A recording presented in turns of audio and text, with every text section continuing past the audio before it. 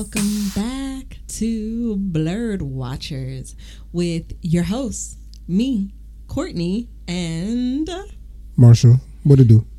And we are back for our monthly review of the things we've been watching. How have you guys been? How have you been, babe? I've been all right. A little under the weather right now, but we've had a great weekend. We're recording now on Sundays, so just getting into this new rhythm. And great way to finish the weekend off and get the week started. It's also a great way to stay in shape. It's a great way to stay in shape. It's cool, it's refreshing, and it's a great way to stay in shape. Well, yeah, I mean, you've had a lot of talking today in particular because we have also been doing what we said we were going to do over on our other podcast for months and months and months. Yeah. Dare I say years, and recording more. It was actually a really good show, which is up now. If you guys want to go listen to our other podcast, which is Blurred Life with my wife, because we had just recently seen Marvel's Ant-Man and the Wasp: Quantumania. Yeah, really great movie. Us and the homies got together and did a roundhouse review or round table review. So I mean, if you guys get time, I know you're having a great time over here on the pop break. We'll have that page linked down below if you ever want a little bit more content from us too. Yep. And we're there. We're recording stuff. So yeah.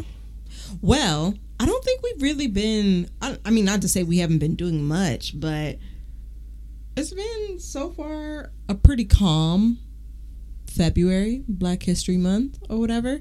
Yeah.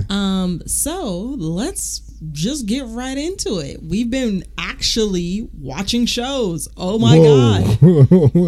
Who are y'all? And what have you done with my favorite podcast hosts? So here's the agenda. We're going to cover quite a bit today, so yeah, we're going to jump right into it. But we're going to start with the first episodes of Carnival Row were released this weekend. So we saw episode 1 and episode 2. We're going to give you our thoughts. Alex gave us a great recommendation for a show on Hulu called Extraordinary. We watched that in its entirety, so you're going to get a full season review of that season 1 and our thoughts.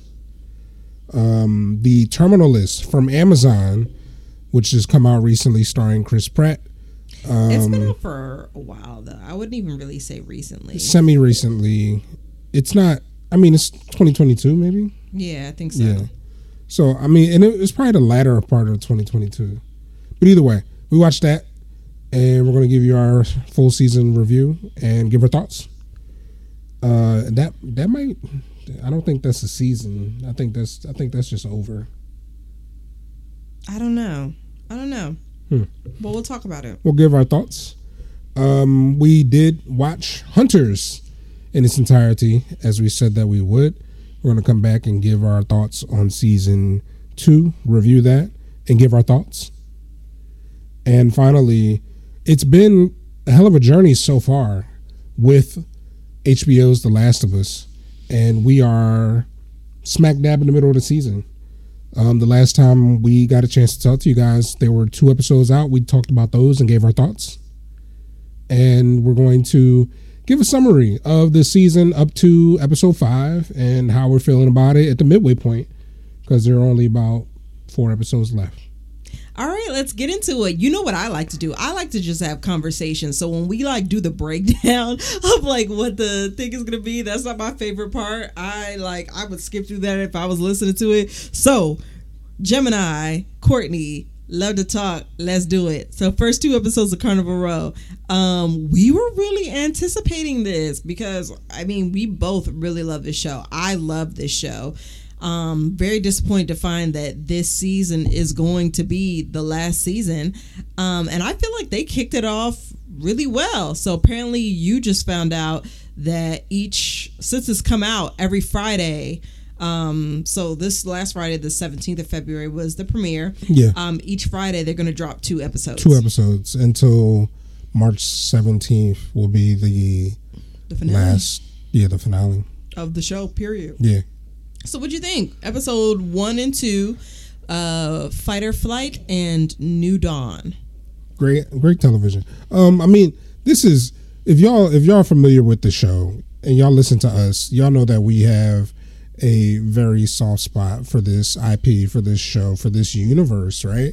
So it's just bringing us back into this universe and setting up the intrigue and kind of picking up where we left off with these characters.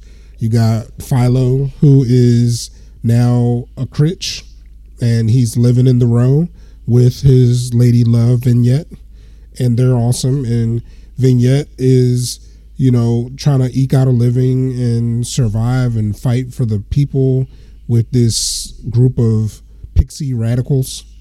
Yeah, and the Black Crow, right? Something like that. And Philo knows about it, but I mean, he's still doing his thing, trying to, help his people out.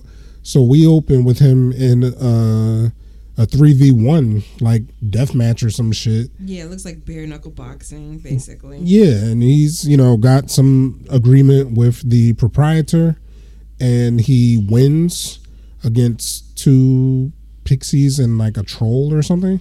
They don't really look like pixies, though. They didn't have wings. What were they? I don't know. Were they like... They were some sort of Critch. I don't know. They didn't really say what type of fae folk they were. They weren't pixies for sure. She's right. But yeah, so he wins, and it turns out that he was doing all of this in order to get his friend, who was in the war with him, who he visits every day, out of prison. Mm-hmm. Well, that's the thing. He wasn't visiting him every day, and they had a little bit of a row about it. Yeah, because he was like, "What the fuck." You basically told me you ain't the first person to think with your penis. You just like left the coppers and left me in there to rot. What the hell? And he was like, I'm sorry, man. I tried. And he's like, you ain't tried hard enough. But they kind of got over it, which was nice. Mm-hmm. So yeah, his friend who was in prison for being a werewolf. Mm-hmm.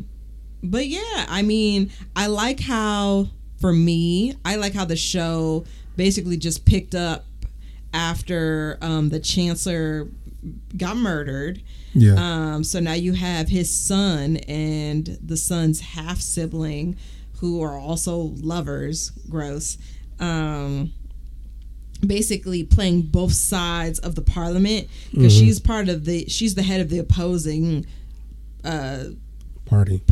I was about to say team party. And they're supposed to look like, oh yeah, we're on opposite sides, but really, again, they're playing both sides so they can get what they want, but really so she can get what she wants. Which, come to find out through both episodes, I'm like, what is it that she really wants?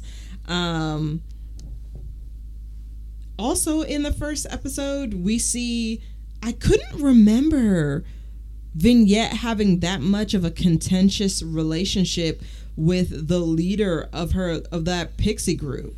Yeah, I mean, I feel like that might be something that has been simmering. I feel like I kind of remember it, because she seemed like she wasn't really a nice lady to begin with, right. And then I think she didn't like how people love Vignette. So it's like, oh girl, you trying to take my spot? Yeah, that's what it came up, because she threatened her multiple times to chop off her wings. I was like, damn, bitch. Yeah, and Vignette ends up getting some information from Philo about a train that is transporting medicine, because of course now that the Critch are all confined to the Carnival Row, there's like disease running through the pixies, and they're like rotting. The bird are not helping them. They're not helping them with any supplies or medicine.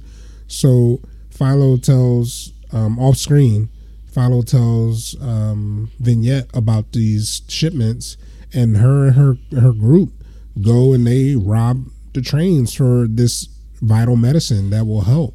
Yeah, but it's really just like to ease the pain. It's not curative or anything like that. Yeah, it's a treatment, so it's not. So people are still dying, but, and they're just in dire straits. Ultimately, we find out that the friend of Vignette, I forget her name, but she was there when that old witch lady that seer or whatever died, and now that witch lady's powers are coming into her, and she's being taken over and possessed. And while this happens, she's like killing cats and stuff. But there's also some type of creature who is out and has its own designs, doing the things that it wants to do, and it kills a cop. And Philo's friend from back in the force from when he was a cop, summons him basically. It's just like, yo, I understand you're a critch or whatever, but you can help us solve this case. Mm-hmm. And the other cops have a big issue with this because apparently, because Philo's a critch, he's like useless as a cop or some shit. So I think a lot of them were jealous of him anyways, and now that they found that he's a critch, they're all like, oh, that justifies their negative feelings about him, which, you know what, actually I'm gonna keep it cute. I'll just keep it there. But yeah, when people have negative feelings about somebody and then something comes out and they're like, oh, that's what I can use to justify my negative feelings. Right. Which, I mean, I think happens in a lot of shows. So there's that. But also, it's not like he's living the high life in the row, because the Critch don't like him either. They call him a half-breed. So. Yeah. So he's like basically a man out of place. And he's a former cop, which they talk about there too. It's basically like a cop going to prison. It's like, oh, we're definitely gonna give you shit. I didn't get that, because I felt like when he was last season, the Critch knew him as a cop that's gonna be like out for them though. Like, I mean, kind of, but when, like, during the fight and stuff like that, they kept on saying, like, he was a former officer, and then people were yelling at him, calling him a half-breed. So, yeah. Yeah, at that bare knuckle boxing place. You're right. Yeah. Okay. Well, yeah, so this monster is going around killing. He's killed a cop, and the monster ends up killing two of the high-ranking members of the Black Ravens, including the one who was jealous of the vignette. Mm-hmm. Ripped off their heads and their wings. Yeah, and put them on a wall. Spikes. Yep. So there's this new mystery being positioned this season, as to where last season we had this monster who was killing Fae or killing pixies. Eventually we find out that Philo's mom was that monster's first victim. Mm-hmm. And now we're kind of getting set up with this, another murder mystery in the row. Yeah, and I'm here for it. Find out the monster was basically looking for him, right? Yeah. Yeah, because the chancellor's wife didn't want any opposition to her son. Because that prophecy from that witch lady. Yeah. So the one that is inheriting her powers is Tourmaline. Tourmaline, that's right. Mm-hmm. Yeah. So, at the end of last season, we find out that not only is the chancellor's son not actually his son, but we find out that Philo is his secret bastard. Mm-hmm. With the eldest. Yeah, and older, with the pixie who was killed. So Philo was, investigating what ended up being his mother's murder, but he was orphaned. He never knew his parents or whatever, but he found out, and his dad was just like, "Yeah, you're mine," and but then he got killed. Yeah, he got killed by a fawn. Speaking of fawns, Agreus, and he's, I don't know, Imogen. I was gonna say his wife, but I guess they're not really married. They're not married. Running around. Imogen, and then I don't know if you would even call it a hint. It looked like Imogen is pregnant. I didn't see that. Maybe. I feel like she was holding her stomach, and then she had a dream where her brother was like stabbing her in the stomach. Yeah, I mean that could be. Yeah, I wouldn't put it. I mean, he was fucking the shit out of her. So, okay. I wouldn't put it. But they're in not the Berg. They're over in the Pack. Yep. And there's a revolution happening in the Pack right now, and they're basically captured in this community of revolutionaries who, Christian humans living together.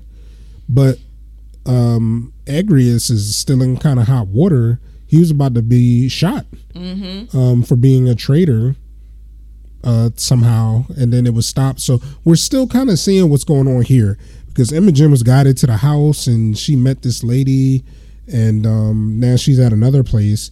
And I thought that Agrius owned all of this shit, but I guess not. Nah, they were just like putting them up. He owned his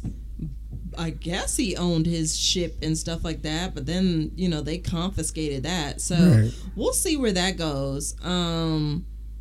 But yeah, I guess we kind of went through the first and the second episode kind of all mashed in together. Yeah. Essentially Philo wants to come out as the former chancellor's son, and he's saying he's not looking to become the chancellor or something like that, or take over, because he knows it's going to be contested and he's a bastard, so they're not going to be into that. And he's half Critch, so yeah, besides being a bastard, like the part that's illegitimate, well, all of it's illegitimate, but half of him is Critch, so they're not going to like that. But essentially he's saying he wants to start turmoil and a scandal, and then that will ultimately lead to the chancellor losing his position and being replaced by someone he assumes couldn't be any worse. Right, which is crazy to me, because I feel like somebody else will probably make their lives even worse. Well, maybe not, because then we saw the meeting with the opposition where his sister wife, whatever you want to call her, Sophie, she is talking to them about like getting their factories and stuff like that back up and running by leveraging the war that's going on in the Pact. And they're all like, yeah, with this new policy, with the new chancellor, he's fucking everything up. They're all locked up in the ghettos, and we don't have nobody to work in our factories for a low wage. So perhaps he's right. Because even if they're, I hate to say like even if they are exploiting them for lower wages, they're still not being locked away in a ghetto, and they get to go out and make money. Yeah. And not be trapped someplace where it's just breeding disease. Yeah, it's crazy. She's calculating, and continuously impressive how her schemes, like she's scheming right now, like whether she's the leader of the opposition or not, to be financially formidable. Yeah, I mean, but they're showing that it looks like she doesn't actually really have money, because they were saying that they would have to sell some more things. But outside of that, she's also hiding, was it a fawn? I think so, right? A female fawn in her employ. Right, in her attic. Like she had her in a room locked away, and like she seemed they both seemed very fond of each other. So I'm like, okay, you just had a whole bunch of fawns get their heads chopped off. Right. So, and then you're encouraging your half brother to like keep them all locked up and basically persecute them for pretty much no reason. And yet you're promising like freedom and other things to this fawn. So I'm like, what's really going on? She's extremely, what's the word that you use? Duplicitous? Yeah. Oh no, and for real. It's like part of the fun for me with her character is, like you said, just figuring out like, what is your plan? There's definitely no two people that see the same side of her. No. Everybody gets a different face. Yeah. And she's like overhearing the other lawmakers in her party and like making plans, and like she's playing chess and everybody else is playing tic-tac-toe. Oh yeah, basically they said what she overheard was essentially they're only allowing her to keep the seat while she's still in mourning, because it seems like, I guess that would be the polite, genteel thing to do. But like as soon as she's out of her mourning period, they're gonna try and do whatever they can to oust her.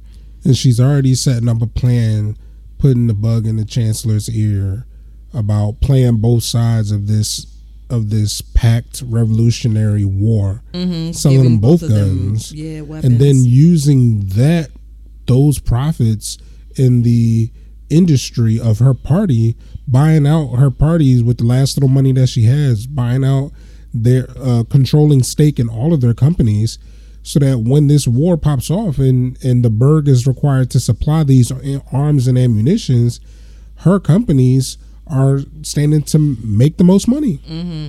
Well, I mean, just as a matter of fact in history, that's usually what happens. Yeah, economies boom during war wartime. You're right. So, yeah, I was about to say it's not like nothing like that has ever happened. Definitely not with America. Oh no, What, playing both sides and being like, oh yeah, such and such has weapons of mass destruction. And it's like, you know, because you sold it to them in the 80s. So. Yeah. Oh no. Okay. So yeah. So first 2 episodes, babe. I'm gonna consider that part 1. Because they're dropping these episodes 2 at a time. Yeah. There's 5 weeks. I'm gonna drop them 2 every 2 weeks. So I would consider, if it was me, I wouldn't even make them separate episodes. Like, just make 1 episode, just 2 hours. I mean, yeah. I think as a society, we have proven that we are willing to binge everything. So why not? 2 hours is nothing. Yeah, and then you got a week to watch that 2-hour episode, or an hour and 40 minutes, or whatever it is. Because we just sat and we watched them both. We would have watched more if they were there. But no, for real. We would have just kept going. But either way, overall thoughts on the first 2 episodes of Carnival Row? I think it was a strong opening. I think they are, I mean, clearly they're sticking with a formula. Because now we have another creature that's going around just killing people, and we have to find out what it is. I'm cool. Although at this point, most everyone, except for Tourmaline, who's still trying to figure out what the fuck she's even seeing, but most everyone doesn't even know that there's a creature out there that is hunting people down. And it looks like Tourmaline is seeing the future. Because the vision she's seeing, there was one where Philo was shooting at this creature. Mm-hmm. So, yeah. So there's. And she also saw the 2 people get murdered before that happened. Yeah, she saw the creature come upon them. Yeah. Right. So they're sticking with a formula. I'm excited to see what happens next. I feel like they came out the gate strong, and I was just thinking, instead of what they did, I don't know what they thought was going to happen with Rings of Power, but the money they spent on that, they could have just gave to Carnival Row to have another season or 2. It would have been nice.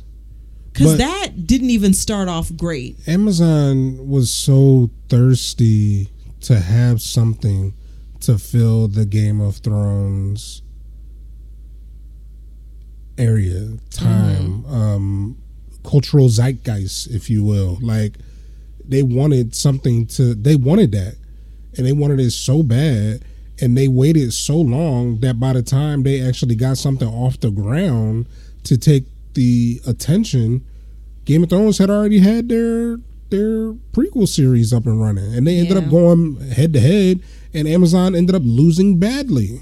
Yeah, they could have just stuck with Wheel of Time, and then we're not going to talk about it in this episode. Probably in our next episode we'll talk about it, because we'll have time to watch Vox Machina. Vox Machina season 2, yeah.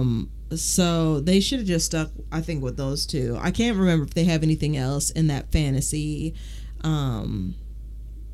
vein. So yeah, disappointing. But I feel as though with this and another Amazon show that we'll talk about, they they redeem themselves. They have so much other good content. So, for sure. Yeah, they have plenty of amazing content. But yeah, I agree with you, babe. I mean, I'm here for it. This is very much the Carnival Row that I know and love. Mm-hmm. Philo is such a great lead character. I mean, he doesn't do everything right, but he's got a good heart, and his relationship with Vignette is just beautiful. I love the way when they hug and embrace, like their wings come around and hug with them. Yeah. And I don't know if I recall that from season 1. I don't know that they had the budget to animate the wings so much, because I feel like even now in these episodes, there's more interaction with pixies and their wings that is like animated. Like, I remember one time that Vignette like kind of lost her balance, and she like used her wings to kind of steady her. And I just thought that was beautiful. And there's so much more flight and verticality to this season, even so far. And I love that, because I feel like those weren't a lot of things that they had the license to do last season from a visual standpoint. Yeah, which is interesting given the fact that now in Carnival Row, which has turned into a ghetto, they've got those pixie wires, to keep them from flying. So that's interesting. Yeah, it's like flight is illegal for them or something. And there was that one beautiful scene before they went and attacked the train where they cut through the wires and was able to fly up, and she was kind of like, stretching almost, which I thought was incredible imagery. So yeah, I'm here for it. I'm very satisfied with the first 2 episodes. Of course, this season is going to end up, playing out probably just like last season, and I'm fine with that. I don't mind the seasons being similar in structure because it's such an amazing world and such good characters. At this point, it's kind of the countdown to the end, and I'm already feeling sad. Yeah. So that's all I got. All right. On to the next. What else are we discussing? Next up is Extraordinary from Hulu, and this was another Alex is the GOAT recommendation. Yeah, so let's get into it. Extraordinary from Hulu. Talk about the basis or like what's going on here, babe, because it's a good premise. Yeah, so essentially we are in I guess what you would call an alternate universe, and in this time in the world, everybody has a superpower, and you gain your power on your 18th birthday. Our main character, I'm sorry, what was her name? Jen. Our main character, she is 25 and she does not have a power. What the? Right. So essentially, we are following her along and during her daily life, interacting with everybody else in the world who has a power whilst she has none, and trying to figure out how to, if she can, activate her power. And basically the way that people treat her is basically like, and this was part of the trailer. She was like, I don't have a terminal disease or anything like that. But yeah, people kind of look at her like she's weird because she doesn't have a superpower. She feels outcast. She feels unaccepted by society. She feels, upset and kind of, not like a regular person. In this world, the majority of people have superpowers by the age of 18, and if you don't, you're just weird or lame, or people like it drives the economy. Like people get jobs based off of their power. Her best friend, Carrie, her power is being able to channel spirits of dead people, and people can talk through her. Like she can actually let people talk to people who are dead. It's crazy because she has a crazy good power. And they basically live. I mean, it's a nice loft. I think it's like a 2-story apartment anyway. Yeah, it's like a nice flat. Yeah, it's a nice flat. But still, she's living in there with her boyfriend who doesn't work and her friend. And you would just think she would be living a little bit more lavishly with a power like that. Especially with the fact it seems she is actually a lawyer. Even though they don't really allow her to practice the law, her law firm basically just uses her for her power. Right, yeah. Right. It's like she's super competent, like able to do the job, but they're just like, no, you can pour us coffees, and when it's time to bring in the dead people for this type of litigation, then we'll bring you in. Right. A lot of it looks like not estate planning, but estate managing.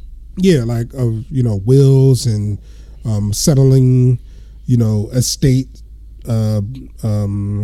suits and things like that. So I mean, it's like for Jen not to have a power is really kind of like, in this society, so many people's powers become their identity. and Jen doesn't have a power, so she just feels like she has no identity. Mm-hmm. And we see a lot throughout the show. We see some flashbacks of her when she was younger and stuff like that. And it honestly seems like that's a trend for her, regardless. Like, even when she was a teenager before she turned 18, she just seemed very, I don't know, like a what do they call it? Like a boat without a rudder, lost, aimless. Directionless. Yeah. So, I mean, but ultimately, let's go through the season. So there are 8 episodes of the season. This is a half an hour. Yeah, I was going to say, they're all like 30 minutes. That's why it's so easy for us to go through all of them. Yeah, so we sat and we watched this in one sitting, and it was really good. So it's like it's adult, first off. Mm-hmm. It's very mature. It's got a sly humor about it. The main character, Jen, I'm not awesome with. Like, she was... she's your typical main character, I guess, but she's also very selfish, and she's not perfect. This world of people is not perfect, but she's in a unique position, whereas though she just doesn't have any powers, and I think that's kind of the reason that she's the main character, because otherwise there's really nothing else special about her. Well, I mean, in a world of everyone being special, you could have chosen, we could have chosen anyone to be the titular character. I think or not the titular character, because the show's not called Jen, but I mean, she's very selfish. She does tend to make things about her when it's not about her, or when people are being praising themselves. She finds a way to kind of make it about her. Mm-hmm. In particular, the relationship she has with her younger half sibling. Mm-hmm. Even though her sister was kind of a dick anyways, and it's like, okay, is it like what terrible relationship? Yeah, it's like, what came first, the chicken or the egg? Like, are you a dick because your sister's a dick, and that's the way that you grew up learning, oh, this is how I have to relate to her because she's a selfish bitch, so there's no point in me wanting to be nice to her? Or were you already just an asshole, and it's just two assholes fighting each other? Yeah. But yeah, she has her moments though where it's like, okay, you can be sweet, but throughout the show you see most of everything she does, her aim is for self. Mm-hmm. So like, even when there was one episode where she was trying to help her friend and like negotiate getting money, and first of all, her friend Carrie fumbled a bag, which is an understatement. But she put in this energy to help her and to negotiate for her to get £300,000. But basically, because Carrie was like, "Oh yeah, and you could use that money for this clinic, which is supposed to help you find your power," and that's kind of purely the reason why she was doing it. Yeah, I mean, first off, she completely undercut in the beginning. The dude had to correct her and be like, "No, I meant 300,000." Right? She thought $300. Like how broke are y'all? Like, yo, you have a person who can commune with the dead, and she does have resourcefulness. She was able to come down there, dress a certain way, make this dude think that at some capacity she is representing her friend professionally. And actually, I think that would probably be the best use of her work. Like, she gave him a card. He's like, "This is handwritten." She's like, "Well, it's a boutique. We're a boutique agency." Yeah, we're very hands on, and it's like, oh, okay, cool. But like, she's just so aimless, and it's hard to watch main characters like this, because it's like, I kept hoping, like, all right, maybe by the season finale she'll get her power. But we're jumping ahead. So, Jen finds this cat who comes into her flat, and she's like, "Oh, okay, free cat." Like, well, yeah, she finds him on the street, and she's looking around, and like nobody seems to. So she just opens the door, and he walks right on in. And you said immediately, this cat is a shapeshifter. Yeah. And I was like, no, it looked like a regular cat. Come to find out, yes, you were right. As usual, the cat was a shapeshifter who they named Jizzlord. Right, because she had a date with somebody, and this guy was like, his power was if anybody touches him, like his skin, they have an orgasm. And she was like, oh, that's got to be great. That's pretty funny. He's like, yeah, no. The way that I learned about it was on his 18th birthday, where he met his dad, who he hadn't seen in years, and he did something that like made his dad proud, and he wanted to shake his hand. And he was wearing light khakis, and then he was like, we thought he was having a heart attack, so I took off his shirt and was doing chest compressions, and he was like, yep, the khakis were ruined every time. So that's an example of like the dark humor of the way they take this premise of superheroes and everybody having a power. Because like there are some really dumbass powers. Like her mom, Jen's mom, can like interact or control technology, but her mom doesn't know how to use her power. Right, she doesn't understand technology. She doesn't understand technology, so she's just like fucking useless.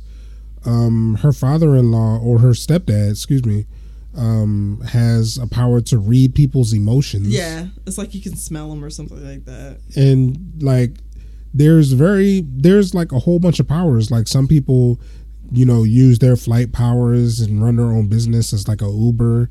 And she's dating this one guy, or I guess they're fuck buddies, and his power is flight, but he don't fly her nowhere. He don't want nothing to do with her like in public. She's just literally like a fuck for him. So there's that, and she's like super like in love with him or something. I don't think she's really in love. She just wants him to notice her, I guess. Yeah. And especially for the fact that I guess she got him, and he's, you know, very conventionally attractive. Apparently, all the people who get the power of flight, or in particular the men, they call them fly boys, which I was like, okay. We do meet a guy who can summon sea creatures, but that's it. He can't do anything else with them. There's a guy who can phase through walls, but he can't take anything with him. And I guess he has performance anxiety sometimes. So it looks like not all the time can he fully get through the walls, or sometimes he gets stuck. Which these people happen to be a part of a vigilante group that Carrie, who is the one that can commune with the dead, her boyfriend who doesn't do anything, he just wants to be important. He wants to be a hero. Right. So he puts together this ragtag vigilante group, but he himself is very selfish and very juvenile. And instead of looking for work and stuff like that, which Carrie is really asking for, he decides he'd rather pursue this. And then even in that, he is not a good, quote unquote, leader to this group. He abandons them. He's terrible. He's stupid. And he has a dope power because he can rewind time by 10 seconds at will. Anytime. He could just do that. And it's just like, why aren't you rich? Like, I understand that the world is full of people with superpowers. Is it 10 seconds? It's got to be more than 10 seconds. I was just taking that from the episode summary or the character summary. I feel like it's got to be more than 10 seconds, because there was one instance where he was talking to that guy, and then he rewound all the way back to when they were out in front of his house. And that was definitely more than 10 seconds. Yeah, you're right. Maybe it varies. I don't know. But there is a limit, because he was in situations where he was trying to, I guess it depends on how much energy he has. True. So like everybody in this universe, they have their power, but they're activated by some type of emotion, or I feel like there's some type of system for checks and balances, right? Because with the Flyboy, like once he got basically turned down, like he couldn't fly anymore. Yeah, like his confidence was performance anxiety. Yeah. So and I think the guy who was trying to phase through walls, it might have something to do with energy for him too, because he was like, I literally can't. Like I'm tired or some shit like that. So it does.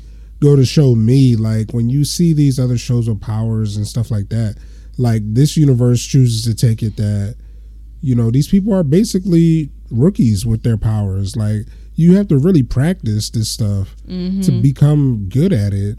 And they talked about their limits all the time. Like, the dude that can fly was like, you know, there's a weight limit, basically. Like, I can't how much I can carry, yeah, like, so there's, you know, they're not all powerful, and it's got definitely that giving My Hero Academia, except for not, you know, going to hero school or villain school, but everybody in the world has a power. I would love to get back into My Hero Academia. I was just thinking about that after our last recording. I was gonna think like, oh, I wonder whenever you're gonna get back into that or restart it. I feel like I'm at the point I would have to restart it because I've missed so much, and I remember most of it, but I think I would need a pretty good refresher. We could restart the anime. Okay. Cool. We had also restarted Hunter x Hunter. Sorry, well, sidetracked. Yeah. So yeah, but it was just her fault. She said My Hero Academia. Yeah. So we were talking about the cat who's called Jizzlord, and we were also talking about the fling, or not all the way fling, that Jen was having with the guy who can make people orgasm by touch alone, because he, you know, they were gonna hook up. And I'm like, okay, easy win for the girls, man, because the orgasm gap for heterosexual women and men is just, it's crazy. Well, he said it's important for me to know I can do it on my own and put on a damn glove. And it was like, sir, this was a layup. Why? So she's just sitting there. So she has to fake an orgasm with a man who can make people orgasm with just a touch. And then he sets up basically like a little pillow fort for them to cuddle, but not cuddle. And so she wakes up in the morning. She's like, I'm just going to go for it, to touch his face. But then the cat jumps on the bed, and he looks like he's about to touch him with her paw, and she's like, no. And he does, and he cat jizzes all over his face, and so he is called Jizzlord. And then what was it, that same episode or the next episode, we find out he turns back into a man, and we're like, oh, I mean, he was in his cat form, but he jizzed on that guy. Yeah. Which they allude to in the season finale. They meet again, and he's like, "Have we met before?" Right. Yeah. Overall, man, great show. Really enjoyed it. I'm really enjoying this thing that we're getting now, where Marvel is so big and they're popularizing superheroes, and DC, of course, but it's really giving people creative action to be able to kind of turn these ideas and things on their heads. And this is another example of that. You know, we've got The Boys, we got Invincible, we got those type of shows, but this one is a little bit quirky, and it's, you know, not as self-serious, which is it's a nice break from shows like Invincible and The Boys, because although both of those are very good, they take a toll. They take a mental toll, and sometimes you just need, like, it wasn't dark, but it definitely is raunchy. Yeah, but it's lighthearted. Yeah, and I appreciate that. Yeah, I mean, they play with some fairly heavy ideas sometimes, but it's never like. But it's raunchy. Like, there was one part where she's like, "Why did your girlfriend break up with you?" She's like, "Oh, did you break her pelvis?" And then she's just like, this is her sister. Her sister's a lesbian. And she doesn't say anything. She's like, "Oh my God, you finger banged your girlfriend into whatever." She's like, "It was just a pelvic fracture." And it's like, yo, that's crazy. Because, I mean, you have super strength now, babes. Like, you were 18, you're still discovering your powers. You finger banged. Yeah, it was kind of sad though, because she was like lying about getting into some conservatory, but she doesn't have the dexterity anymore to play the violin because she's too fucking strong. She broke her violin. Yep.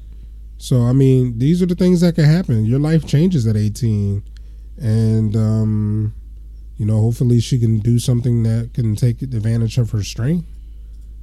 But yeah, real life comes at you fast. Yep. So, it's really good. Basically, we're following Jen. She's trying to raise money so that she can get to this program to find out what her power is. Yeah. Then we're also seeing with Carrie, her relationship with her boyfriend, how that's kind of going. What's his name? Bilal? Cash. Oh, he's played by a guy named Bilal Hasna. Cash. The relationship with him, it's kind of, I guess, fizzling out. He doesn't seem to be really putting in much effort, which kind of looks like that's the trend of his life and the things he endeavors to do. There was one line where, because she can commune with the dead, she was able to commune with like one of these old kings from like 400 years ago. And Jen was like, what does that say about your relationship when you're having more fun or having a more fulfilling time with a man that's been dead for over 400 years? Which is crazy. She essentially was cheating on her boyfriend with a dead man. Guy. Yeah. But we're seeing how that relationship is, I want to say progressing, but not really, how it's regressing. And that was the one thing at the end where we were like, he's not a good guy, because he basically throws her this big party and stuff like that and is doing all these nice things for her. But at the beginning of the episode, she's like, yeah, basically she's thinking about breaking up with him. And then all of a sudden he's doing all these things. And then we were like, is he turning back time? And finally, at the end, he decides he wants to use his powers. Where there's so much shit that happens where he doesn't use his powers. And it looks like every time she tries to have the talk with him, he says, oh, that's a good idea. And then she's like, no. And he rewinds it and then uses that against her, because nobody else knows that he rewinds it. He's the only one that knows that he did that. So, yeah. Turns out he had been rewinding time throughout the entire time she had been trying to break up with him. And that's where the party came from. And that's where all these people and all this stuff that he was doing that just seemed to be perfect. You thought of everything. Like, no, babe, he can rewind time. And he can rewind time. So it's like, and then we find that as he does it, it uses up a lot of his energy. Yeah. So that's why he is unable to do it for longer periods of time to rewind. When she finally realizes that's what he's done, it's basically away from him. So she doesn't have to worry about that time being rewinded and her at least not remembering that point. But yeah, she's like, oh my God, I think every time I go to talk to him, he's like rewinding time.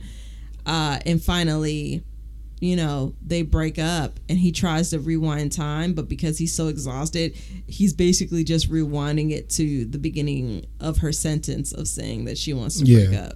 His power has diminishing returns at that point because he's so exhausted. He's been trying to drink this energy drink and it's just not working anymore. And he's desperate because he was already hitting way above his line, you know what I mean, as far as being with her. Oh yeah, she paid for everything, boxing above his weight class. He wasn't working, and she's just like, I can't lose her because she's my livelihood, basically. Like, I think there were some feelings there as well. I don't think it was that.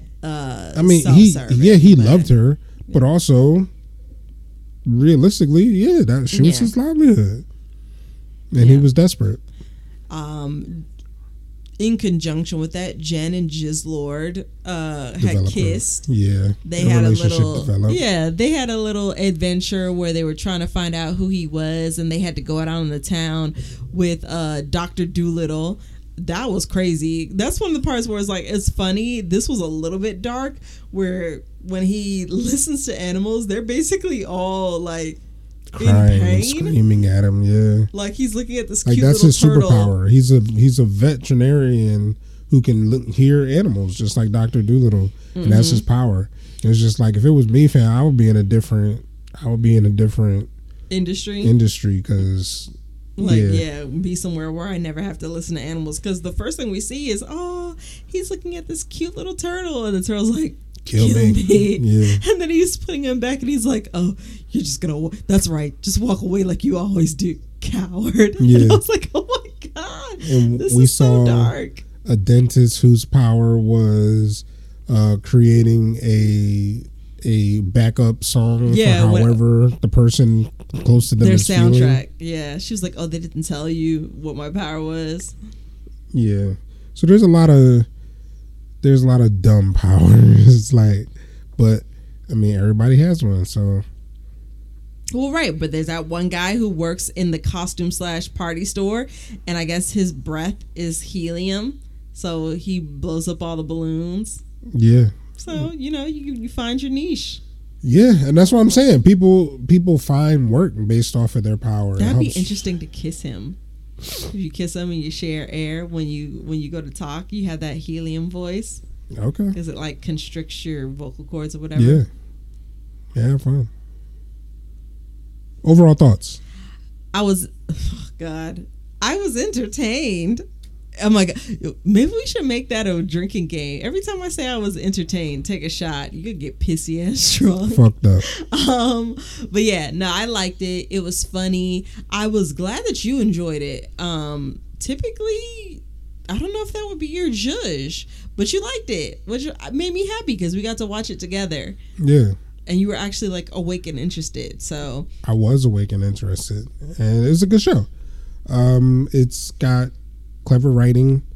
Like I said, maybe it's not even the main character. Maybe it was her actress that I didn't really care for. Like, she didn't really, like, maybe she did too well.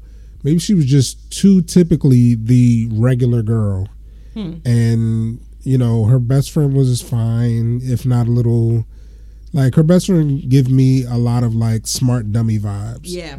Definitely. Like, really book smart, but just don't have a lick of common sense, or very little common sense. She goes and she sees this old bully when they go back to their high school for something, and the bully is just like, well, Jen's never been a good friend to you. And she's like, no, she's been great. And she's like, well, my power is to relive people's memories and relive my memories. So do you want to go back and relive memories? And they were like, yeah. And it just showed Jen being an absolutely terrible person to her.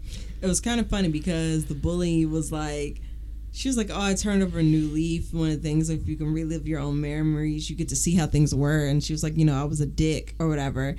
And then it was just like, Carrie was such a pushover that it annoyed her so much she couldn't help but bully her. And she's like, you're just an easy target. She's like, you know what? I need to remove myself. Yeah, because she was being really mean to her. I think she called her a cunt. I was like, oh my god. And then she was like, and your jumper's very ugly. But there was a point where they switched jumpers, and she was like, this is your jumper. I guess it looked ugly on her. Her sweater. But either way, yeah, I enjoyed it. So maybe there is hope for me with British shows and whatnot. Well, let's not give me too much hope. I would love that, but I'm sorry. Okay. Yeah, I would give it a solid 7.5. All right, nice. I would probably give it. You know what? That seems fair. 7.5 seems fair. I wish it were longer. On a good day, maybe I would give it. You know what? That's a good criticism. The episodes were pretty short, but that also made it easy to binge. Yeah. The whole season. Actually, I feel like it's typical of British shows. Actually, what I was gonna say, it's longer, which is funny because but I think it works out to be about the same, which is a joke. I think with British shows, like with like Luther or Broadchurch or something like that, or something like that. Words, English. They're like an hour and a half to 2 hours long per episode, but there's 4 episodes or 3 episodes, whereas this was 8 episodes, but they're 30 minutes. But when you think about it, if you're watching them all in conjunction, it still kind of equals out to the same amount of time. Yeah. But you're not having the same development per episode / season show as you would with the long form episodes, but the shorter season. So cool. Well, that gives us our coverage of Extraordinary. Yes, Onwards and Upwards, our next show. I liked it. Me too. Well, next up is the Terminal List. Okay, so I had been thinking about watching the show for a while. Mm-hmm. I had heard good things about it. I've been recently listening to a podcast called Shits and Gigs. Mm-hmm. The two guys on there, Fuhad and James, they are British and they watch shows, but really their podcast is kind of variety. Yeah. They do have a structure, but it's very heavily comedic. They're just very funny. But they also talk about shows they're watching, and they were talking about the Terminal List and how much they enjoyed it, and they thought it was so good. And I've been listening to them a lot lately, and I was like, you know what? I'm just gonna watch it. Now, of course, I had my misgivings. The reason why I hadn't been watching it is because of Chris Pratt. But I've heard people say that he isn't really that bad, and he's been distancing himself from that evangelical church that he was a part of. And, you know, I'd like to believe that he's not a bad person. Okay. I honestly, but then, you know, I forget what show we were on or what we were talking about with Alex, but he made a good point that I think we're all holding on to Andy Dwyer. And we're looking at him as Andy Dwyer. But the thing is, like, a lot of shows where, like the Graham Norton show. He was on the Graham Norton show one time. I forget what he was promoting. It probably was Guardians of the Galaxy or something like that, because he looked like he was in Marvel shape. And the stories he was telling, and he did some magic on the show, and he was just very... I think this was back also when he was married to Anna Faris. Okay. So I don't know if this was before or after. No, they were still married during the first Guardians, I think. But anyways, he was still married to Anna Faris. And he was giving Andy Dwyer vibes. Like, just like this lovable kind of bro guy. And he could tell good stories, and he was funny, and he was charming and engaging. And really, it felt like this is Chris Pratt. So I hope that's what he's like, and I do hope that he is not an asshole and he's getting away from that evangelical church. I don't know, maybe I have to look it up more, but regardless, we decided to watch it. Yeah, I loved it. It was fucking amazing. I loved it. It was good. Yeah. I hate to say it. You know what else I think we were basing it off of? Like, oh, I don't really want to watch this. That other movie, was it the Tomorrow War? Yeah. Tomorrow War. That wasn't great. That wasn't great at all. So the Terminal List came out July 1st, 2022. Mm-hmm. In February 2023, it was renewed for a second season. Okay, so I don't know what they're gonna do, because as we'll talk more about it. But okay, that's what I thought. That's what I thought I heard. But yeah, which funnily enough, Tomorrow War came out on Amazon Prime too. Yeah, Brad must got like a little deal or something with them. Mm-hmm. Well, this was no Tomorrow War. This was fucking good, and it was so. You tell me, how do you feel? We came in. They were on a mission in Syria. Yeah, I was asleep, and I woke up, and I caught you because you started it. Oh my god! It was like literally the first minute of the first episode. My body told me to wake up because you was about to leave me again. But I woke up. Yeah, so they're on a mission, and they're going through like the intel, and they're like, all right, you know, we're looking for this doctor who specializes in biological warfare or something like that. So they're getting the mission together. It's like, yo, here's the intel we got. Are we going on them? And everybody decides like, yeah. So Lieutenant Commander James Reese, who is Chris Pratt, is running the operation. His team, who he's been with for however many years, people that he's really close with, Navy SEALs. Yep. And you know, they're a brotherhood. So they get into this mission, and you know, they're like, you know, things are going to go silent with the comms and stuff like that because we're in these underground tunnels and whatnot. Excuse me. And the team ends up getting ambushed. They have a like a on loan guy that just knows the area, the topography, and things like that. Yeah. From I guess the Syrian army. So he's with them as well. I think he's more like a civilian, because basically what they're saying, they were like, that was one thing that they were saying to Reese. They were like, do you really trust him? Especially, like, he seems real nervous, and he was like, nah, it's personal for him. This regime or whatever killed his family. So, yeah, I trust him or whatever. Yeah. So they get down there, and of course they get ambushed. Mm-hmm. People dropping like flies. All the tunnels are booby trapped. They got tripwires underneath the water. Got tripwires and things like that. So essentially, his whole team gets wiped out. It's just him and one other of his teammates. Yep. And this is a catastrophic failure of a mission. They get them out, they get their bodies out or whatever, but for the most part, his whole team is dead, and he flies home with what he thinks is his only teammate left alive. But also, he got hit with a blast, which knocked him into a wall and like basically gave him a concussion. So he is having some issues with remembering, and then also just like seeing and stuff like that. Like he's just having dizzy spells and stuff. So, which we come to find, they just love that shit, because literally the shit starts. I mean, besides his whole fucking team dying. Right. So besides that shit, the shit starts. The espionage and the conspiracy starts immediately. Conspiracy. Yes. So he gets back home and everyone's like, yo, what the fuck happened? Like, listen to this. And he's like, that's not what happened. They're like, well, this is the sound from, your radio comms or whatever. Here are the recordings, and you're telling us that this didn't happen. So he's just like, well, what the fuck? Who can manipulate the recording? So he's already thinking, like, all right, it's some fuck shit going on, because my whole team got murdered.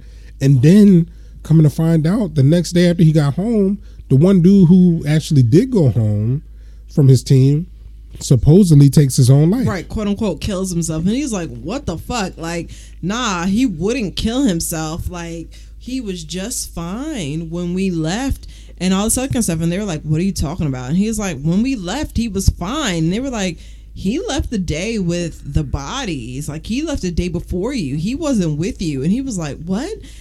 And it was funny because you were like, oh, wasn't he there? And I was like, because he meets up with or not meets up, but this reporter but this reporter ambushes him in a bar, and this is after he, I believe, has had his brain scan where they're like, oh, we're just checking to see, it looks like you have a concussion, but you should get a follow-up or whatever. And he's talking to his buddy, and then she kind of ambushes him or whatever, and he's like, oh yeah, what's his name, Boomer or something like that, I forget, but Dozer, yeah. He's like, oh yeah, and you can have one for me and Dozer. And she's like, who? And he looks over and there's no one sitting next to him, but we do see the back door opening and someone's back. Somebody leaving, yeah. And so we would assume it's him, but it also, the way that that's set up, there's a question of whether or not there really was someone there and if it was him. So the way that they're filming stuff and they're kind of setting up the shots, it's like, it's even leading the viewer to question what we're seeing and whether or not he really is losing it. Yeah. We come to find out that's not the case. He's not losing it. Everybody is an asshole. And it's funny because after he gets killed and he's like, oh, it's a conspiracy, something's going on, I was thinking like, oh shit, they're getting rid of the team, period. Yep. We already know that. They're getting rid of the team, the terminal list. And he's gonna be next, and I hate to say it, like, no, so this is what I said. I was like, oh, you know what? He's probably gonna go and try to get revenge for everyone, but I'm like, damn, he's got a wife and a kid. That's gonna kind of hinder him. I wish he didn't have his family, because then he could just go balls to the wall and just be, whatever, like crazy. I was like, oh man, if they could just like get divorced or get rid of them or whatever. Well, As soon as I fucking said that, they send assassins after him to kill him with his own gun. But he too nice with it, so he gets out of that. Well, he kills one, wounds the other. Yeah. But then he's driving home, and I'm like, oh shit, they were gonna kill him. He's on the way home. I'm like, fuck. They set it up to look like he lost his mind, killed his family, and then killed himself. Walk in the house. Yep, they already did. And I was like, damn, I shouldn't have said anything. What a pressure moment, too. Like, I mean, it was going to happen regardless, but I felt like an asshole for saying it. Yeah, I mean, and I got to give Pratt some credit here for the acting in that scene, because I felt it. I'm not going to call him the best dramatic actor, but but I feel like he did a good job this whole show. Yeah. And that's kind of the moment where I was like, all right, this shit is real, because he popped his wife and daughter, and they were completely innocent, and that's what it is. So he ends up burying his wife and daughter. Right. And the thing is, unfortunately, the forces behind it, I know they was pissed off because they killed them and didn't ensure to kill him. And they were like, what the fuck? So he survived and he got wounded. So they're like, shit. So now we got to investigate this as if somebody else killed them. But let's sprinkle a little bit of doubt in there. But yeah, it's not like he can go down for it, because he clearly fought someone off. Like the way that he's injured, he did not injure himself. And then he goes to Warcom and is talking to this, I guess he's a general or no, he's an admiral. Yeah. And they're just like, oh, we're trying to help you, and me and this guy it's a full-time job to keep you from this and that, and you couldn't even keep your team and your family alive. And he grips this man up. He's about to fuck him up, but the other guy in the room basically stops him. But what we come to find out later, I'm just like, yo, this bitch has some fucking nerve. From the get-go, we both clocked them. We were like, I mean, everything in this is a cliche story, right? This is not a new story. But I liked watching it unfold. And it was just like so many things that were rage-inducing and just fueled, like, as an audience member, being like, yes, go after these bitches. Get your shit back in blood. Yeah, I mean, it was really one of those, like, tactical espionage, like, thrillers, because this dude has lost everything. He's having headaches. We find out that he is not just concussed, but not only him, but his whole team were basically the guinea pigs for an experimental drug. And everything was sanctioned by the government. Yep. To experiment on them, affecting their ability to do their job safely in the field. Well, yeah. So essentially what they were trying to do was interrupt, I guess, the neural pathways for when you do things that would normally traumatize a person emotionally, for them to disconnect those things so that they don't feel basically stopping people from feeling PTSD and getting emotional trauma from war, to allow for them to operate for longer. Right. Without those mental and emotional scars. And this thing went high up.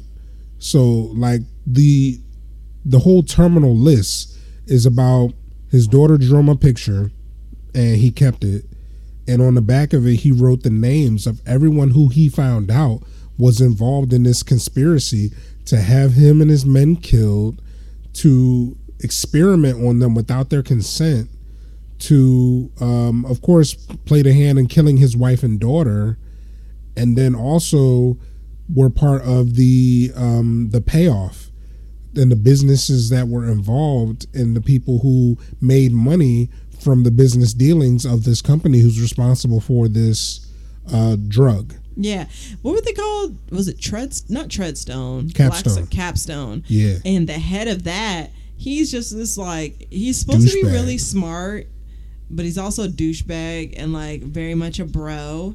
and he's like really into like running tactical drills and stuff like that, and it kind of seems like it's got a little bit of like a Blackwater-esque type of thing going on, where they have like quote unquote private security / mercenaries or whatever. And like during his lunch breaks, they go run like tactical drills and shit. And he's very like gung ho. And I work out and take supplements and shit. Well, fast forward, you know, Reese, he's picking people off. He's finding shit out. And he's finding out that Capstone, you know, well, we thought that was the head. It ain't the head. Of course, as is everything, the government is the head of the snake or whatever. But you know, he's basically making his way to the head of Capstone, and finally when he gets his ass, this man is a bitch. He blows up his car, the half of his face gets fucked up. One of his private security got to pull his ass out the car and throw a gun in his hand. He's like, get your shit together, fanboy. The shit has hit the fan. So all that shit all the games that you were playing, all the shit that you were giving us for the decisions we made in these tactical games, okay, well, the time is now. And he's just sitting there basically shitting and pissing himself. Yeah. So finally, Reese picks off his whole team and gets his ass, and he's shooting at him. Not a single shot hit, just firing into the wind. And finally gets him. He's like, no, please. And is taken out. And I'm like, the whole show leading up to that moment, he was a arrogant piece of shit. There's one point where an FBI agent who is former Army clocks him because he's like, oh yeah, I don't know anything about Reese and blah blah blah. And then she looks at his tattoo, and he's got this specific tattoo with a frogman tattoo, and she was like, that's bullshit, you got that tattoo. So they're like, oh, so it looks like you were in the same team. And then he's like, oh no, I wasn't, but I'm I guess he was a military brat. And he's like, oh, this is for like reverence or whatever towards them. And it was just like, so you're a fucking fraud. Why do you have that tattoo? You did not earn it. Yeah, it was like, yeah, he was liquid hot garbage. I was happy to see when he got mangled. But talk to me about how you felt about Constance Wu. She was in this show as Katie Buranek, who was a war correspondent. She was a reporter. I liked her. I liked how she kind of furthered. I mean, she kind of furthered the plot, but also she was pretty annoying herself.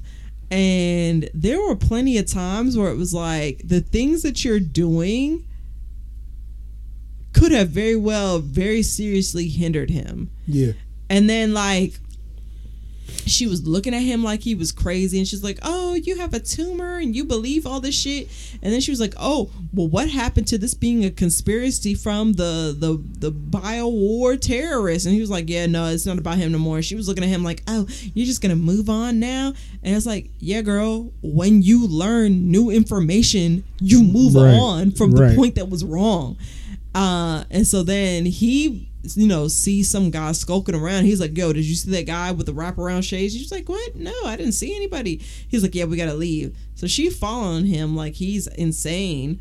And she's like, oh, we're about to run. He's like, nah, we're not about to run. He backs up into the guy and comes out, and he's like, oh, sorry, buddy, didn't see you there. And then the guy starts shooting at him. So he unloads in him and gets in the truck. And me and you whole time was like, okay, so he was just crazy. Bet you don't think he crazy now. Yep. It was a lot of that in this show, like. But she kept on questioning him after he kept proving that, girl. I know what the fuck I'm talking about. Right. Like, yeah. It was a lot of that. It was a lot of like intentional questioning of James Reese and his mental acuity and his ability to see things as they were. And he saved her so many times when she thought that, you know, oh, well, you're just being paranoid, or, you know, part of your tumor is paranoia and all these other things. He was just like, yo, there's somebody following us. and it be somebody found him. The crazy part to me, so I'll say this and then I'll be realistic.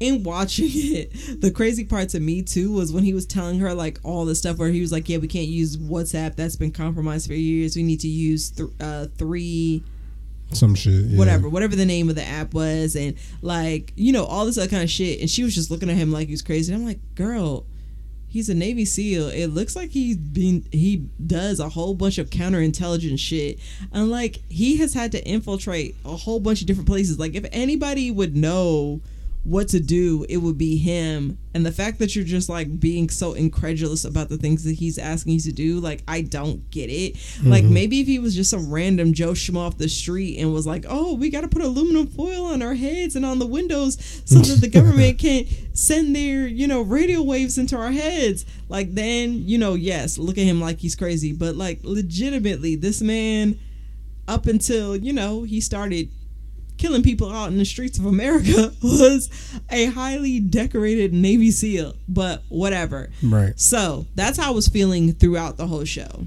because she just would not let go of this doubting of him, even though at every turn he was being proven to be correct. Yeah. In reality, to a certain extent, I would probably be her, because I question everything. And I always ask why and keep asking why and keep asking. That's how she got where she got. More information. Yes. So I was like, damn, this bitch is annoying as fuck. And then I had to stop and re-enter into reality and be like, oh shit, this must be how people think about me. No. No. How sweet and cute of you.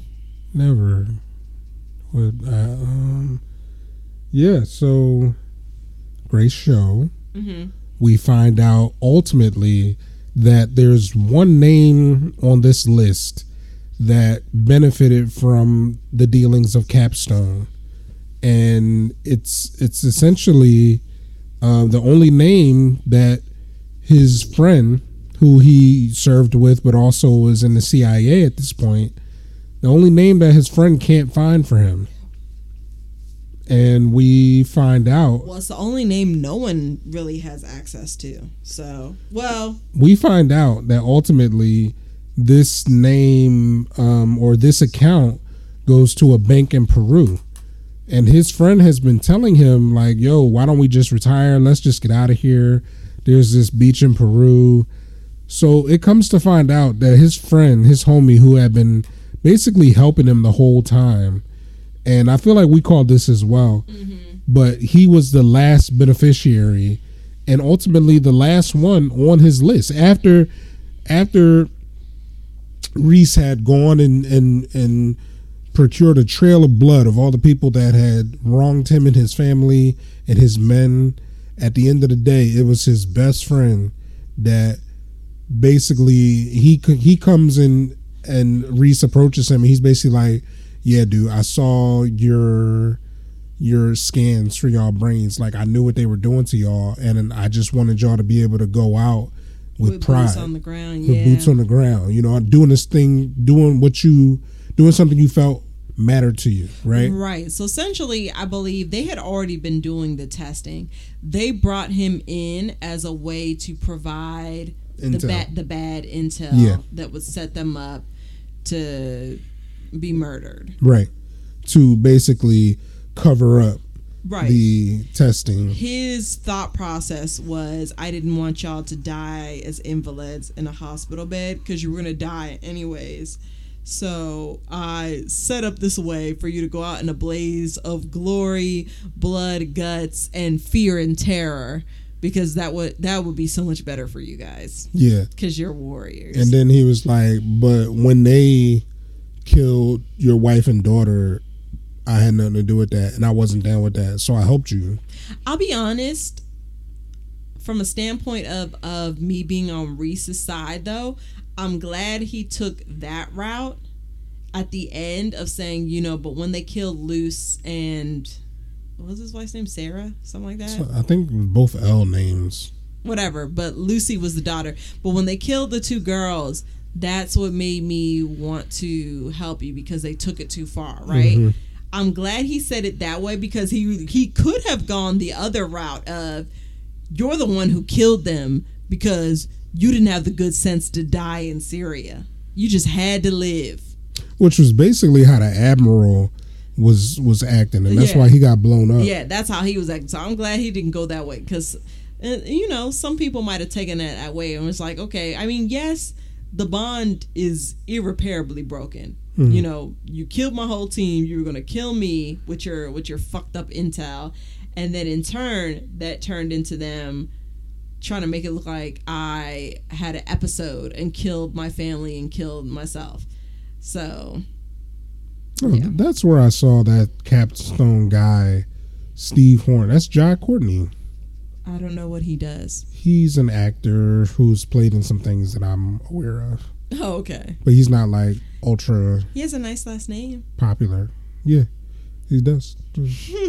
But yeah, so ultimately, Terminal List was great. I'm really glad that I woke up and we got to watch it, and I hope y'all enjoy I it think too. we watched Y'all it over get a 2 chance days. to We watch it. didn't binge it in one night. We had to go No, to the sleep. episodes are long, and yeah, I think it took us a couple days, Thursday to Friday. No, more like Wednesday, because I think I woke up and went to work the next day. So yeah, Wednesday night, Thursday night, I believe. Okay. Yeah, good show. Any final thoughts? It was good. I actually am looking forward to season 2. Yeah, I don't know how they're gonna do it, but I'm there. I'm for it. I don't know. Maybe he'll get something to shrink his tumor or something. Yeah, because we didn't see him die, right? He was just on the boat. Yep. Hmm. Which would be crazy, because that'll further compound that his comrades and his family died for nothing. What you mean? Essentially. Because if the tumor can be shrunk, or if he can have it removed or whatever, well, not die for nothing, because for them to have it removed or any sort of treatment, they would have to be told that they have it, and then that still would be a problem for the government. Right. But if he wasn't going to die, which his friend thought he was going to die anyways, that means he put all that shit into motion for no reason. Yeah, I mean, it might have been when he was told that, the people who undergo this trial are going to be, they're going to have tumors that'll kill them. Well, I don't think that they knew they were going to get tumors. That was just an unfortunate side effect where they're like, all right, well, gotta cut the cameras. Got to turn it off now because they got brain tumors. So can't continue with this trial. And we got to cover up what we did. Yeah. Okay. Let's move it on. What is next, baby? Hunters. Yes. So season 2 of Hunters. That one also came in strong. We have got his name is Ezra, right? No? What's his name? Jonah. Oh my god. Yeah. Oh my god. Am I Steak. thinking about You People? Maybe that's what I'm thinking. Yeah, of, you're thinking about that's Jonah what it is. Hill. Jonah Hill's character was Ezra, and I was like, oh, what's his name? And it was I You switched flipped it. it. So Mhm. yes, Jonah. He's coming in. I was like, who is this man? Before the last season, he was a fresh-faced little boy. Now he got a rugged man with a little short Farrah Fawcett hair split and some facial hair. And I was like, all right, this man kills. I'm And he not even fucks. going. It's like, nah, I don't know. I'm not even going to spend a whole bunch of time on Hunters. Hunters was probably singularly the best television that we watched that year when the first season came out. This is how I feel. And season 2 was just as excellent, but not as surprising because of the amazing turn of events from season 1. Like they couldn't recapture that. Right.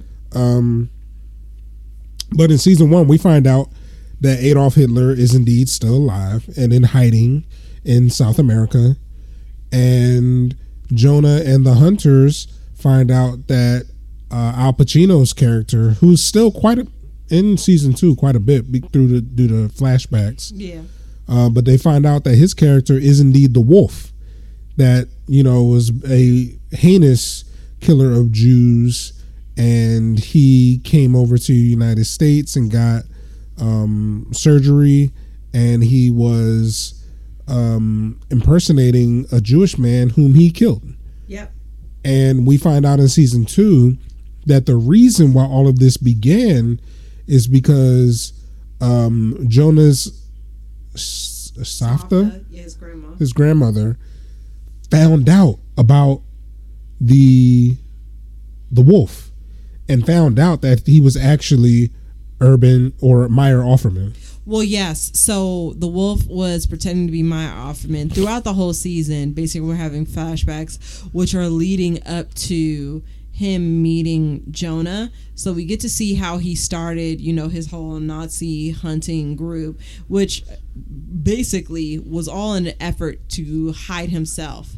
Right. So he was just getting rid of basically all these people who could identify him, because there was one man that was sent to find him or to out him, because there was another Nazi guy that was like living the life in Connecticut or some shit like that, and sent like a lower level soldier after him. And he was like, yo, if they can find me, other people can find me. Let me, as a Jewish man, quote unquote, put together this group to find these other hiding Nazis, because I want to be the last to survive. And clearly you guys are going to try and reach out to me or whatever other type of shit and blow my spot up, and I can't have that. But as he's doing that, he reconnects with Jonah Savta. Yeah. And that's weird because they had a relationship. She had his quote unquote baby,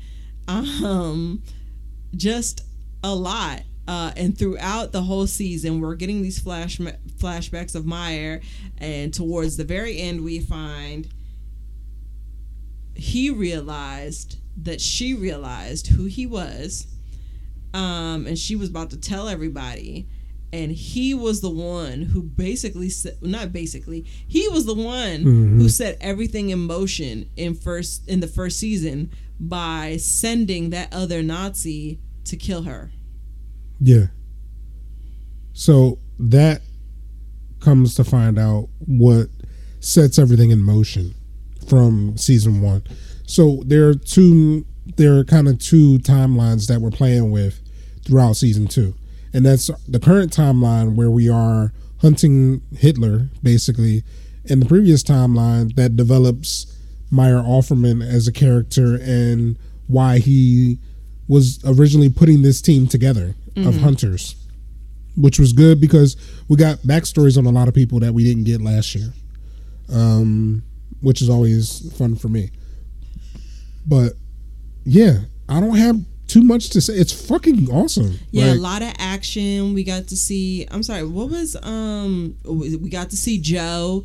Basically, he got brainwashed into being, a trigger man for the Nazis in Argentina.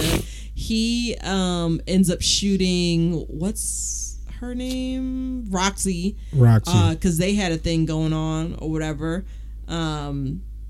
Much to the chagrin of what's his name? Something Flair. Lonnie Flash. Lonnie Flash, because they had a thing going on, but he fucked it up with his issues. It was just a lot of daring do. Jonah met his aunt, who they thought was dead. She knew about them for like over 20 years and just would not reveal herself.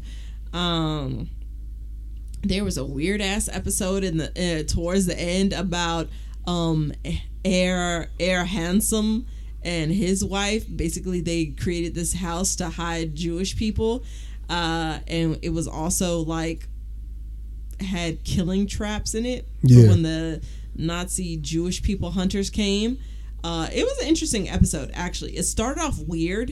It started off really weird, and then it started to make sense. And they're like, oh, because it looks like these two old people are just talking to themselves and playing games with themselves and being really weird, but they're actually talking to the Jewish people that are hiding in the walls and hiding in the floorboards and hiding in the ceilings. So that was good. And that set up the back story for Z, who was Jonah's aunt's lover. It didn't seem like they actually got married. Yeah, Zed, right? Zed. I said Z. Zed.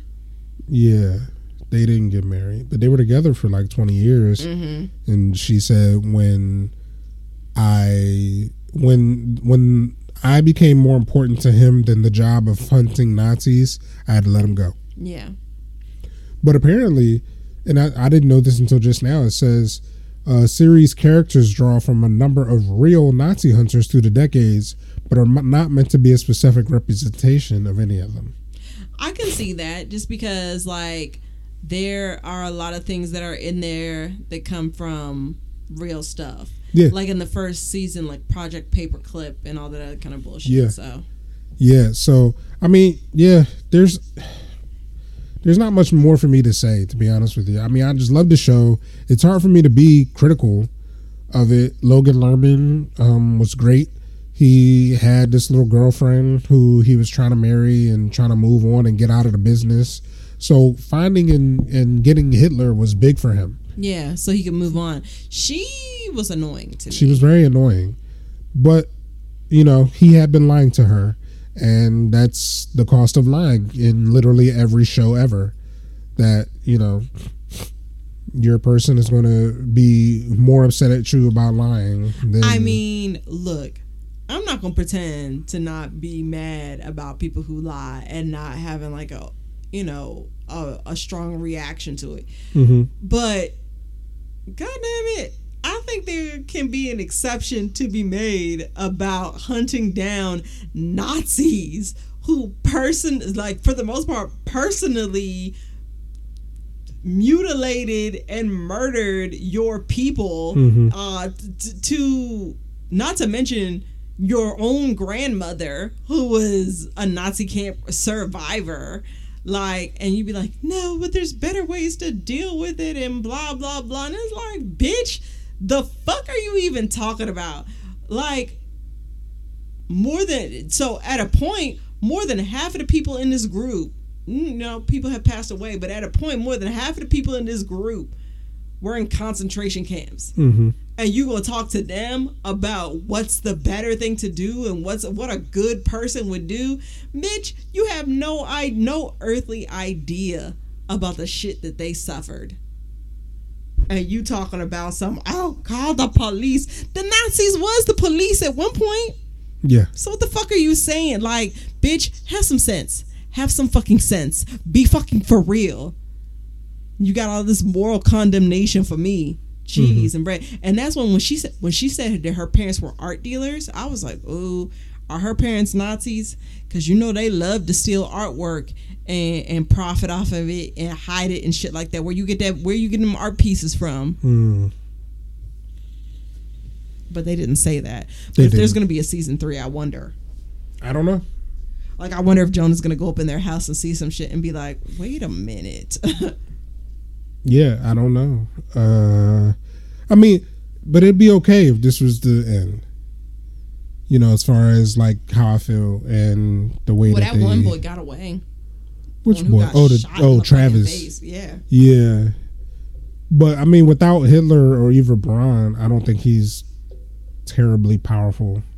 I mean, but he stirred up all them people in the prison. Got all them neo-Nazis together in there, so yeah. I guess it seems like he's got some sort of charisma. Mm-hmm. So even if it's not on, you know, a global stage like Hitler and Eva Braun, he can do some little damage, I guess. I don't know. Yeah. Okay. It was just good, man. Tracing these Nazis going in and out of real life events. And yeah, watch the shit. Yeah, it was really good. Watch the shit. Right. I mean, we've been highly anticipating it, and it did not disappoint. Yeah. Jonah's aunt was a piece of shit in the best way. Oh, you know what? We binged on your birthday. We did. I don't know if we watched the entire thing. I think we took a break. We took a break and then we woke up the next day. No. because the next day I had to go to work. But the next day, I think we watched it at nighttime. It sounds about right. Or when you got home. No, we finished it. I think we started the day before your birthday. That night, and when then you we got watched home, the and rest then of we it the we next woke day up and we got breakfast. because we were both off. Yeah, we were watching the Physical 100, and then that ended. And I was like, "Do you want to just start Hunters?" Yeah, and let's honorable mention to the Physical 100 on Netflix. That was good. We'll be back next week for that because we need the finale. Oh, true. Yeah, it didn't finish. It didn't finish. Oh, wow. So we'll be back next month with that because that's a good show. Mm-hmm. Little K game show type joint. Yeah. Really, really fun. Okay. Any final thoughts on Hunters? No, I think we summarized it pretty well. We didn't go into great detail, but I don't think we need to. Yeah, I mean, if y'all are still here and haven't started it yet, just start it. Let us know what you think. And, I know we spoil a lot, but that's what you're here for. So, let's move on. Final topic of the evening. The Last of Us. At the halfway mark. And how at the we halfway feel. Mark of the show? Yes. Okay. I was like, what? Yeah, so the last one that we talked about, the last time you guys were with us, I believe, was episode 3. No. Episodes 1 and 2. Oh, we didn't even talk about episode 3. Didn't Holy talk about crap. episode 3. All right. Well, episode 3, 4, and 5. No, episode 3 and 4. 3, 4, and 5. 3, 4, and 5. Shit. That's where we're at. We have had a lot of tears, I suppose. Episode 3, that one basically broke the internet. So this was the story of Bill and Frank. Yeah. And played by Nick Offerman. I was trying to find his name. I was like, oh my god. And like, don't say Murray Ron Bartlett. Yes. Masterful. Yeah. Nick Offerman, he acted his fucking ass off. It was a beautiful episode. They, I guess, deviated, but this is canon now. But they deviated from the game where, I mean, they were partners, but in the show they're partners. But yeah, Bill and Frank actually have a romantic relationship. They live a life together, and the whole episode is basically a flashback. And they're just kind of showing how they traversed this pandemic together. The end of the world. Yeah, this was really was beautiful. Probably the best episode of television I've ever seen. And I've seen a lot of great TV in my lifetime. I'm sure y'all have too, dear listener. But this episode broke me in a sense, not tragic, not upset, but just how beautiful a story they were able to give us in an hour and maybe a little bit more than an hour. And it chronicled their relationship fully. It completely fleshed out characters who we didn't get to know in this way in the game, and they deviated, and it was masterful, and it was beautiful, and it was kind, and it was considerate, and it's just one of the best love stories I think we've gotten on television. Just pure love stories. And with it being in the backdrop of such calamity, it was that more beautiful. And I'm still, shooketh. Yeah, I mean, for me, I wouldn't say maybe it's one of the best love stories that I've seen. However, I will agree that it's one of the best television episodes I've ever seen. I thought that the level of care and tenderness that was brought in by Frank that Bill was able to experience, especially with this being like basically the end of days for many people, Luckily, Bill was kind of cantankerous, kept to himself, and basically was a doomsday prepper. And much like Nick Offerman's other character that he's well known for, was very much so against the government and its tyranny, and made sure that he would be able to take care of himself and live off the land. And because of that, he was able to provide what arguably might even be considered a better life for him and Frank. I mean, for what? Close to 20 years they were together, and they were left alone, and not in a bad way, left alone from the world. They were unencumbered by, society, or right, and homophobia, and people trying to take away their rights, or not being able to do what they want to do. Like, they were able to just be themselves and live together, and to a certain degree not be affected negatively in the same way most of the rest of the world was affected. They still had electricity, running water. They sitting there drinking wine and eating steaks and shit like that. Like, there was, one thing they didn't have, which was sweet, when they did have it, was strawberries. We got to hear the Nick Offerman giggle when Frank surprised him with strawberries. But yeah, no, it was just cute. And, at the end, it was the end. Unfortunately, Frank had a very degenerative disease. I think people were thinking he had ALS, maybe. Yeah. That left him wheelchair bound and almost virtually completely unable to move, care for himself. Really just the basics of movement. And he finally had decided, I have had enough. And I want you to make today the best day of all our days, because I don't want to have another one. And, Bill at first was just like, no, I don't want to do it. He cried. And finally he relented, because he was like, yeah, I do love you, and I don't want you to suffer. And they had a great day. They got married. They got some suits. They got, got dressed up.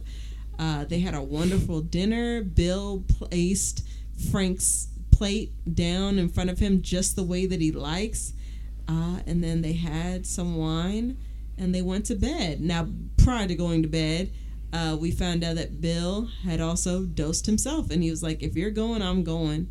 Because I was made, essentially, what I found out, my purpose was to take care of you, to be with you, to protect you, to make a good life for you. And if you're not here, I don't have a purpose anymore. God. And Frank was like, I should be mad, but that's really fucking romantic. Yeah. I was like, yeah, bitch, it is. What you gonna do? But yeah, so that's episode 3, man. And, it was damn good, man. Going into episode 4. Well, yeah, which set it up for that, because Joel and Ellie find him, or find them, and there's a lovely little letter left by Bill saying, well, yeah, to whoever finds us, but it's probably going to be Joel, because anybody else is going to get electrocuted or whatever in my traps, and as Ellie so eloquently and theatrically read. But yeah, he sets them up. Take the truck. Here's a whole bunch of gear and food and shit, and they're on their way. Yeah, because the goal is still to get to Wyoming to try to find Tommy. But this episode goes straight into the next delineation from the game, in the sense that they're driving along and they come across Kansas City, where there is, no clear-cut path through, so they have to go through the city. And of course, they are ambushed like they are in the game. And Joel fights off the ambush and they're stuck in the city, and there is no Fedra, there is no quarantine zone. This city has been recently revolutionized, or liberated from the clutches of the Fedra regime, and it's been taken over and led by a lady named Kathleen, who is looking with all desperation for a man named Henry. And we get to see the story of episode 4, which is really, in my mind, a setup episode to kind of world build in Kansas City a little bit with those people, and also give Joel and Ellie some tense moments and ability to connect more in episode 4. Episode 5 is called Endure and Survive, and this is when Joel and Ellie meet Sam and Henry, or Henry and Sam, who are survivors of the Fedra liberation. However, Henry was a rat. He gave up people to Fedra in order to have a better life for himself and his brother. Yep, which is why Kathleen is looking for him, because one of the people that he gave up was her brother, who was the original leader of the resistance. And what we come to find out is he was a really good man. Everybody loved him. But as the guy, the actor who actually played the voice, was the voice actor for Tommy, he is like a soldier in the resistance. He tells Perry, he tells Kathleen, like, yeah, we all loved your brother, but he didn't change anything. You did. Which I don't think she's having second thoughts or really misgivings, but she's kind of like, I don't really know if my brother would like the person that I became, but that's fine. And he's like, yeah, that's fine with us too. Like, yeah, you are going overboard, but you may change. So, you can't argue with the results. We're with you, baby. Right.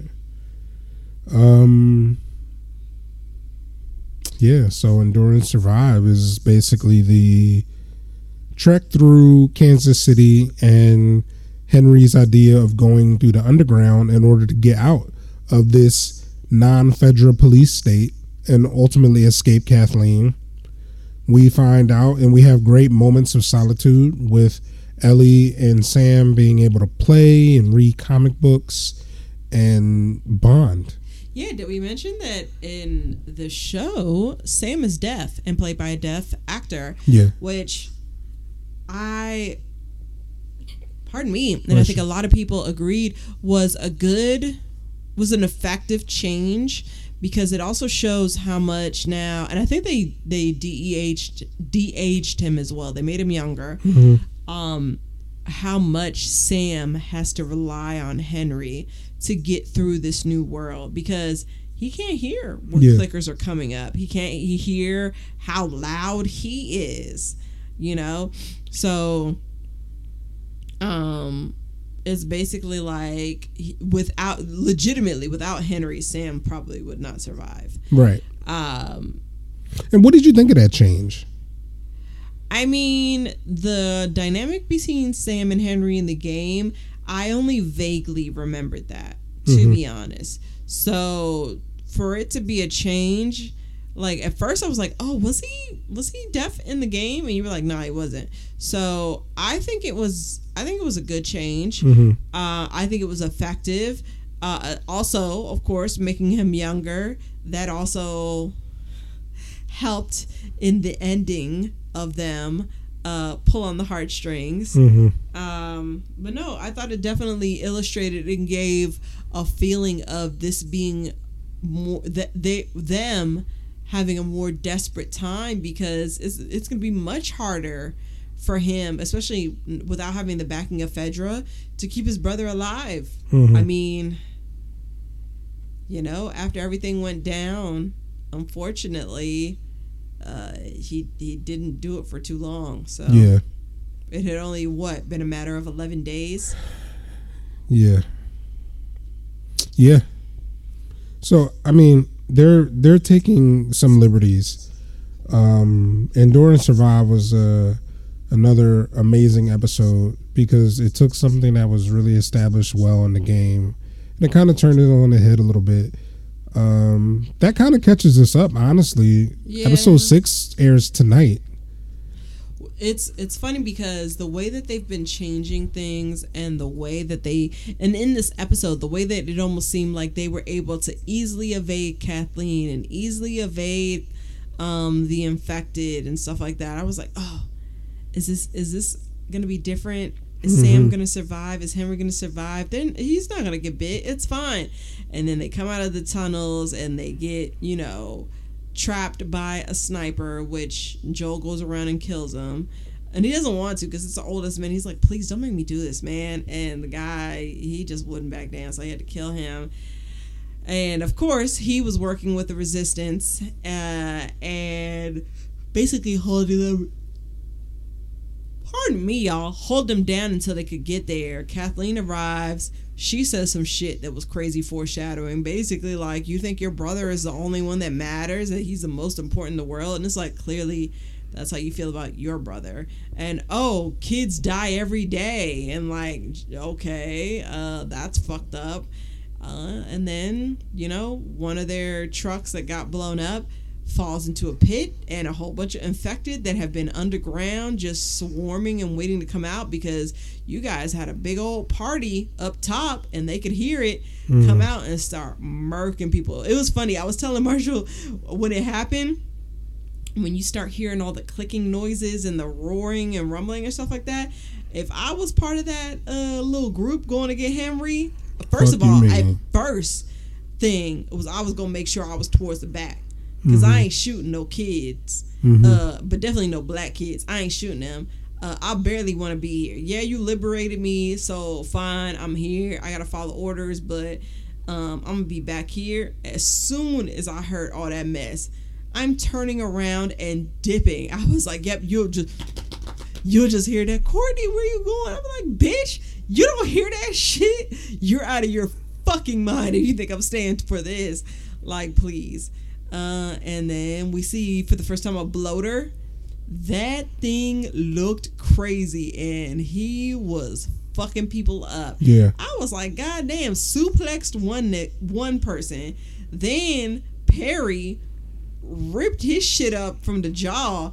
I was like, my God. Perry's like, you need to run, girl. I was like, well, sir, you could have left with her. I don't understand why he didn't leave with her. She would need a bodyguard. That was dumb to me. To sit there and just have your shit split open. Man said it was time for his muffin to get peeled back blue. And then Kathleen, she just couldn't let it go. And so she gets attacked by that acrobatic infected girl. She was gross. The way she was flipping and shit like that in the car after Ellie. So, yeah. So that was the end of her. By a child who dies every day. And then we get to the fun part. The part that cracks your chest open and pulls out your heart and stomps it into the ground. The interaction. Yeah. Between Ellie and Sam when she finds out, or when he shows her that he got bit. And she tries to heal him with her blood because it's medicine. And he makes her promise not to fall asleep and stay up with him all night. And she promptly falls asleep. And he turns alone. I was like, damn, you're a bitch. Yeah. And of course he immediately attacks her. Well, yeah, but see, that's the thing, because he's deaf, so he didn't even, when he turned, I guess he didn't even realize she was there until she went to go touch his shoulder, because she called his name, and he, of course, didn't hear it. So, of course, they come out the door. She's being attacked. Henry and Joel wake up. Henry grabs the gun first, and he sees what's happening, and he's just panicked, and he shoots his brother in that moment of panic, not knowing anything else to do. And once that moment ends and Ellie is safe, and he's sitting there like, what did I do? What did I do? Yeah. And the moment overtakes him, and he's like, yo, just give me the gun. Give me the gun. Give me the gun. And Henry he couldn't live with himself. And he shoots himself. Right, and that was the thing too, because you could tell Joel wasn't trying to get the gun because he was scared that he was going to shoot them. Like, he saw his mental state immediately crumbling, and yeah, I was sad because I was like, perhaps it'll be different. And they were like, perhaps not. Perhaps the lady will have a salad. Perhaps not. So yeah. Sorry about that. So yeah, it was. I did pop a couple thug tears for this episode. I was verklempt. For sure. And Ellie is using the little writing toy that Sam uses to speak to people, and they were talking through it the entire episode, and she drops that thing on his grave, and Joel looks at it, and all it says is that I'm sorry. And Ellie asks, which is the way to go west, and let's fucking go. And we are now on to episode 6, and wherever that takes us. Mm-hmm. I hope it gives us a reprieve of emotional violence. We will see. They've been jumping us every week, and I'm just like, y'all don't see them hitting me.